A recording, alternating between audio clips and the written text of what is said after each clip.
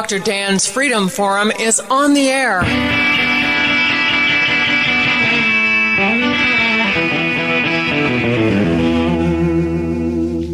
Never send to know for whom the bell tolls. It tolls for thee. Dr. Dan's Freedom Forum is a call to arms for those American patriots who, in the tradition of our founding fathers, will stand up now to defend the Constitution and the liberties that it guarantees to each citizen, to each of us. That is our mission, to explain in a clear and concise manner the direct effect of each issue on the individual, on you personally, not some anonymous being in a distant place, and to define in no uncertain terms the consequences of inaction. Let the battle begin.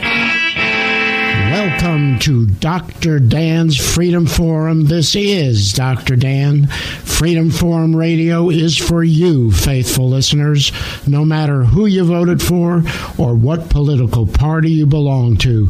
Dr. Dan's Freedom Forum is not about politics. It's about principle. It's not about candidates. It's about conscience and the Constitution. Like the name implies, this is a program about freedom, individual freedom, your freedom, where it comes from, what it means to you, and most importantly, how to hang on to it. We pick up right now where we left off last week on Dr. Dan's Freedom Forum with very special guest, Magic Bob Levy. What's happening in economically in the world now is that because everyone is printing money, okay, and the hoarders of gold don't have enough quite to do what they're going to do, because they are going to do it. You know it, and I know it. That it's only a matter of time before China probably stands up to say, okay, game over. I got the gold. I've got a gold-backed currency. Right. Okay, we win. Well, here, right now, today, if you go to buy oil, okay, the standard for purchasing oil is $1. The American dollar. But the day that shifts to be, I don't know what the Chinese call their money, but the day that they become the standard, America's going to experience hyperinflation. Okay, and it's rather scary. And I saw that happen in Mexico in the 70s when I used to go down and travel through Mexico a lot in the 70s. In the wintertime, we'd spend a lot of time down there camping and vacationing. And I went into Mexico at one point, and when I went in, the peso, I don't remember what it was, but it deflated like tenfold while I was there, in that 1 month period of time while I was there. And I saw what hyperinflation looked like. The people who earned an income in Mexico, their dollar, their peso, all of a sudden wouldn't buy nearly what it used to buy, okay, overnight.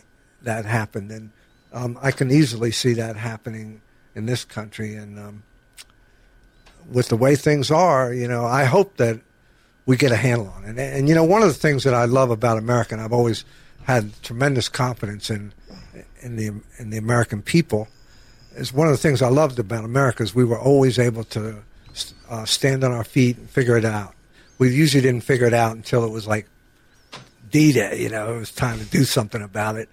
But we usually figured it out. And the scary part today is corruption is so rampant. And our politicians, doesn't matter which side of the fence you're on, our politicians are difficult at best. Okay, I'm being kind. And so we don't know which way. Even when you look at what's going on today in the news, we don't know. It's hard to gauge whether there's a collusion between our president and the Russian president, or whether there's collusion. We don't know what's going on, and none of us feel real comfortable. We used to, we used to stand up and we pledge allegiance to the flag, and it was great to be an American. And today we don't know whether it's great to be American. We're starting to question that because of our politicians, and that's a little scary. Well, a couple things, if we want to continue down that line. The destruction of the feeling for America has been on purpose. The people who formed the Federal Reserve, the Council on Foreign Relations, the United Nations, their job is to destroy national sovereignty. That is what they want to do in order to have a one-world government. Isn't it human nature, just from your opinion, isn't it human nature to be nationalistic, to treat your family a certain way, starting right at home, have a little more feeling for your family than for others, although you want to treat everybody well. Your family, when something happens in your family, you rush to help out, and then in your neighborhood, and then in your community, then in your city. I mean, there's nationalistic feeling throughout. That's human nature, in my opinion. But that's the way we were brought up. And we were brought up that way because our parents were brought up that way. Our parents and our grandparents, in my case, my grandparents were legal immigrants to this country early in the 1900s. Okay, and they came to this country because the streets were paved with gold. And the first thing they did is they enrolled in night school to learn English, and they went out and got a job, any job that they can. And they had one goal. They wanted to be Americans.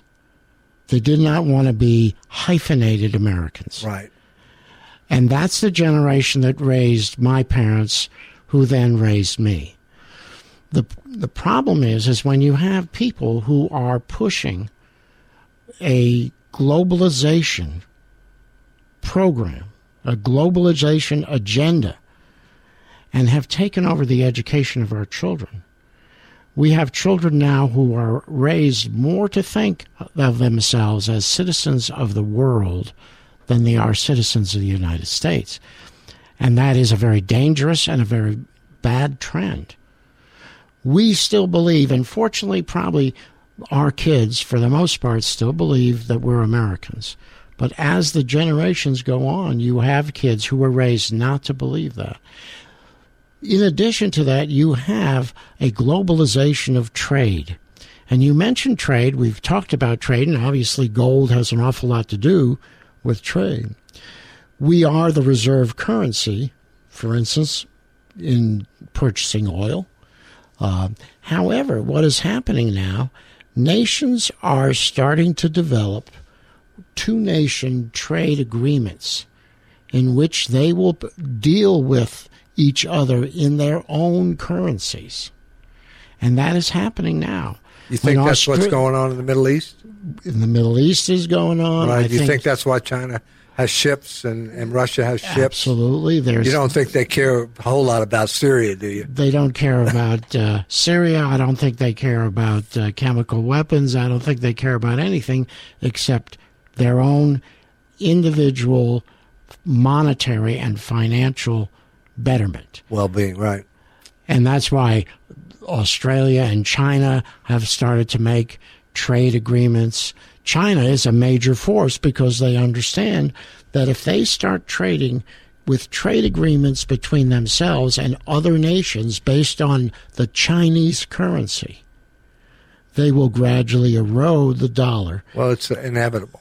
And it's inevitable because they have the one most powerful thing on earth, and that is people. They have the resource of people, and as their economy grows, and it will grow because they're in the industrialization age, okay, like we were 100 years ago. They're moving into the industrialization age, and so they are going to capture the market. Right now, they need us because we're tremendous consumers, okay, and they need the free world because we're all tremendous consumers. But at one point or another, they're going to have enough consumers at home, as they develop and become a more wealthy country. And they won't need the rest of the world. And God help us when that happens.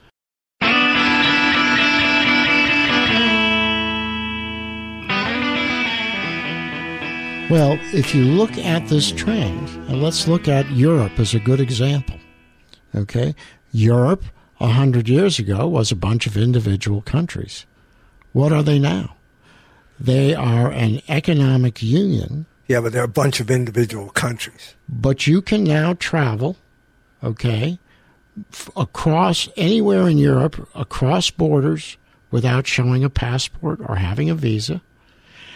They have one currency now in Europe. So what they have done is they have kind of regionalized an economy. What these people hope for, these UN-type people and globalization people, is to start forming the European model in various parts of the world, and trade agreements have been written. You know, the North Atlantic Free Trade Agreement, NAFTA, is an example of what they would like to achieve, which makes you less of a nation and more of a world region, economically speaking, like in Europe. So if you start getting areas, regions that are economically tied, then these regions can tie with each other, and before you know it, you have one world economy based on one world currency, which is what their ultimate goal is from an economic It's hard point for of view. me to imagine that will ever take place. I understand. Because of the way I grew up and also the history of mankind. I mean, mankind, even though they struggled in the caveman days, it didn't seem like all the cavemen got together. It seemed like each one had their little cave and they fought against each other, for territory and things of that nature. So it's hard for me to imagine how.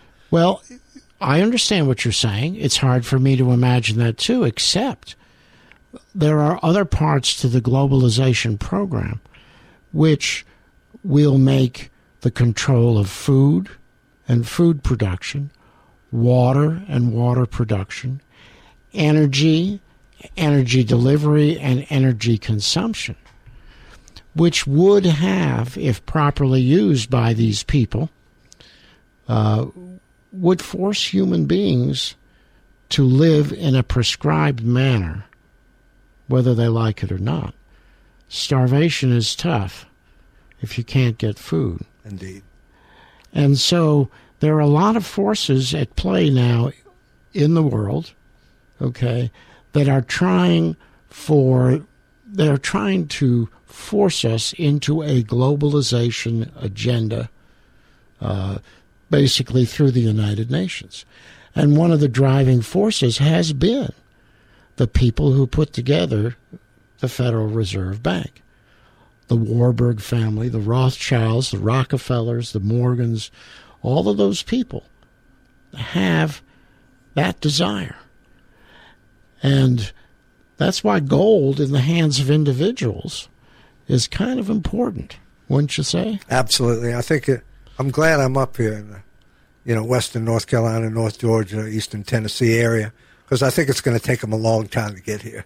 I hope at least another 100 years or so.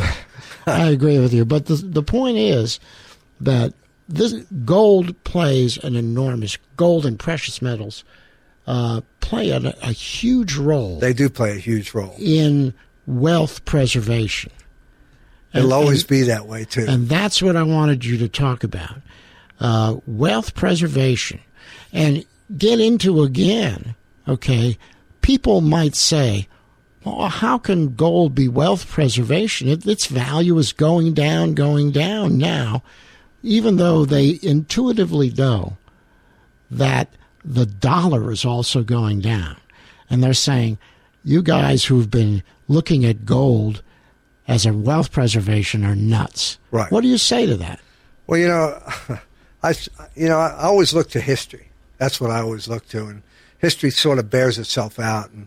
And throughout history, gold has been what men fight and die for. Gold has been what has created a lot of the exploration throughout the world, and I feel like gold and precious metals will always be that way.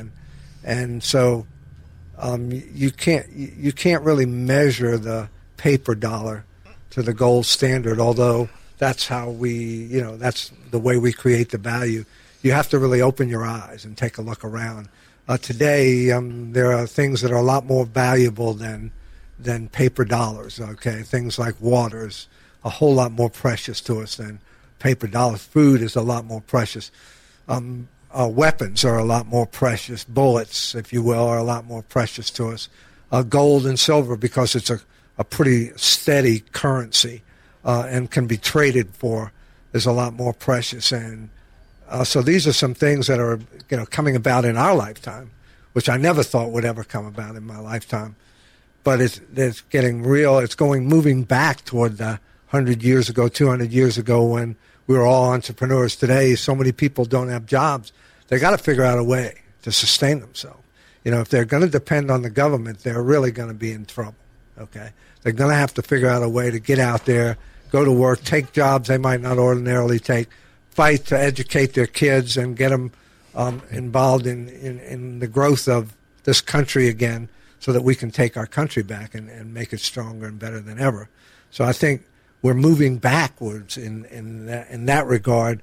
We're moving out of the industrial age and moving back into the entrepreneurial age, where you better be able to figure out a way to trade with your neighbor and trade with your friends and trade with your community so that you can live and eat and breathe and have the quality of life that you and I are used to, which is really incredible, to tell you. Well, I agree with you to a certain extent, is that there are a lot of people who are moving in that direction. The counterbalancing force for that are all of those people who depend for absolutely everything on the government. Right. And that's it's something kind of scary, though. It is very scary because we've never had that before in this country. Back in the 1800s, when our country was growing like weeds and wildflowers, okay, because of that vibrant free market economy, everyone was part of the economy. Right. The only way you weren't part of the economy if you had no legs or if you had one arm, but you still were doing something. Even if you had to crawl along the ground, you were figuring out something that you had to do because no one was taking care of you. But right. You, your family, your church, your community, that's where you went for help. Right. Now, when you have a huge percentage of people who not only are living off the government, but they're doing better living off the government than they could even do by working. That is what's scary to me. And when a greater and greater percentage of people are taking and a smaller and smaller percentage of people are producing, right, that is the death knell. It happened in Rome. It's right. And it's a death knell for society. It's a death knell for a country. It's a death knell for the economy. I don't remember which Roman emperor it was that got elected to run the country, but he actually said he would give everybody free money and free food and free everything. And that was the end of the Roman Empire. It started out where they were giving, food, to the population, but then they started paying people to not work. They started giving them actual income. The thing that I've always had for me is that I've always felt like if it's to be, it's up to me. I've got to get out there. If I depended on somebody else, I never felt really comfortable with that. But you were raised differently. That's correct. But I still can't imagine anybody feeling comfortable being taken care of by someone else, being taken care of by an entity that may or may not be there one day. Okay, I can't imagine being comfortable with that. But these people don't understand that entity, okay, will eventually run out of funds. One of the things that I often say when I speak is the government cannot give you anything that it first does not steal from someone else. I'm sure they love hearing that. Well, but that's the truth. In other words, but when you hear people discussing it, people who are on the recipient class, the zero liability voter, recipient class, right? Okay, when you ask them how are they getting this stuff? How are they getting those phones and their food? Well, the government is giving. The government is giving me this. The government's giving me that. Right. There is a disconnect in their mind between the fact that you and I and people who are working for a living are providing to the government the funds necessary so they can buy with their cards, their EBT cards and whatever, they can live. Right. There is no connection there. There's going to have to be a turnaround in that arena. Right. There's going to have to be a turnaround. And the government knows it, and our politicians know it, but they keep passing it on. And that concludes another episode of Dr. Dan's Freedom Forum. Join the battle on our website, www.drdansfreedomforum.com. The right to own private property that cannot be arbitrarily confiscated by the government is the moral right and constitutional basis for individual freedom. To hear that old man sing.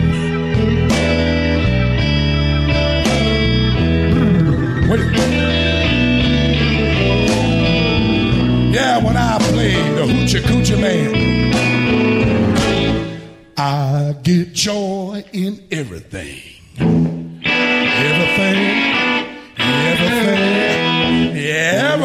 gonna be all right this morning.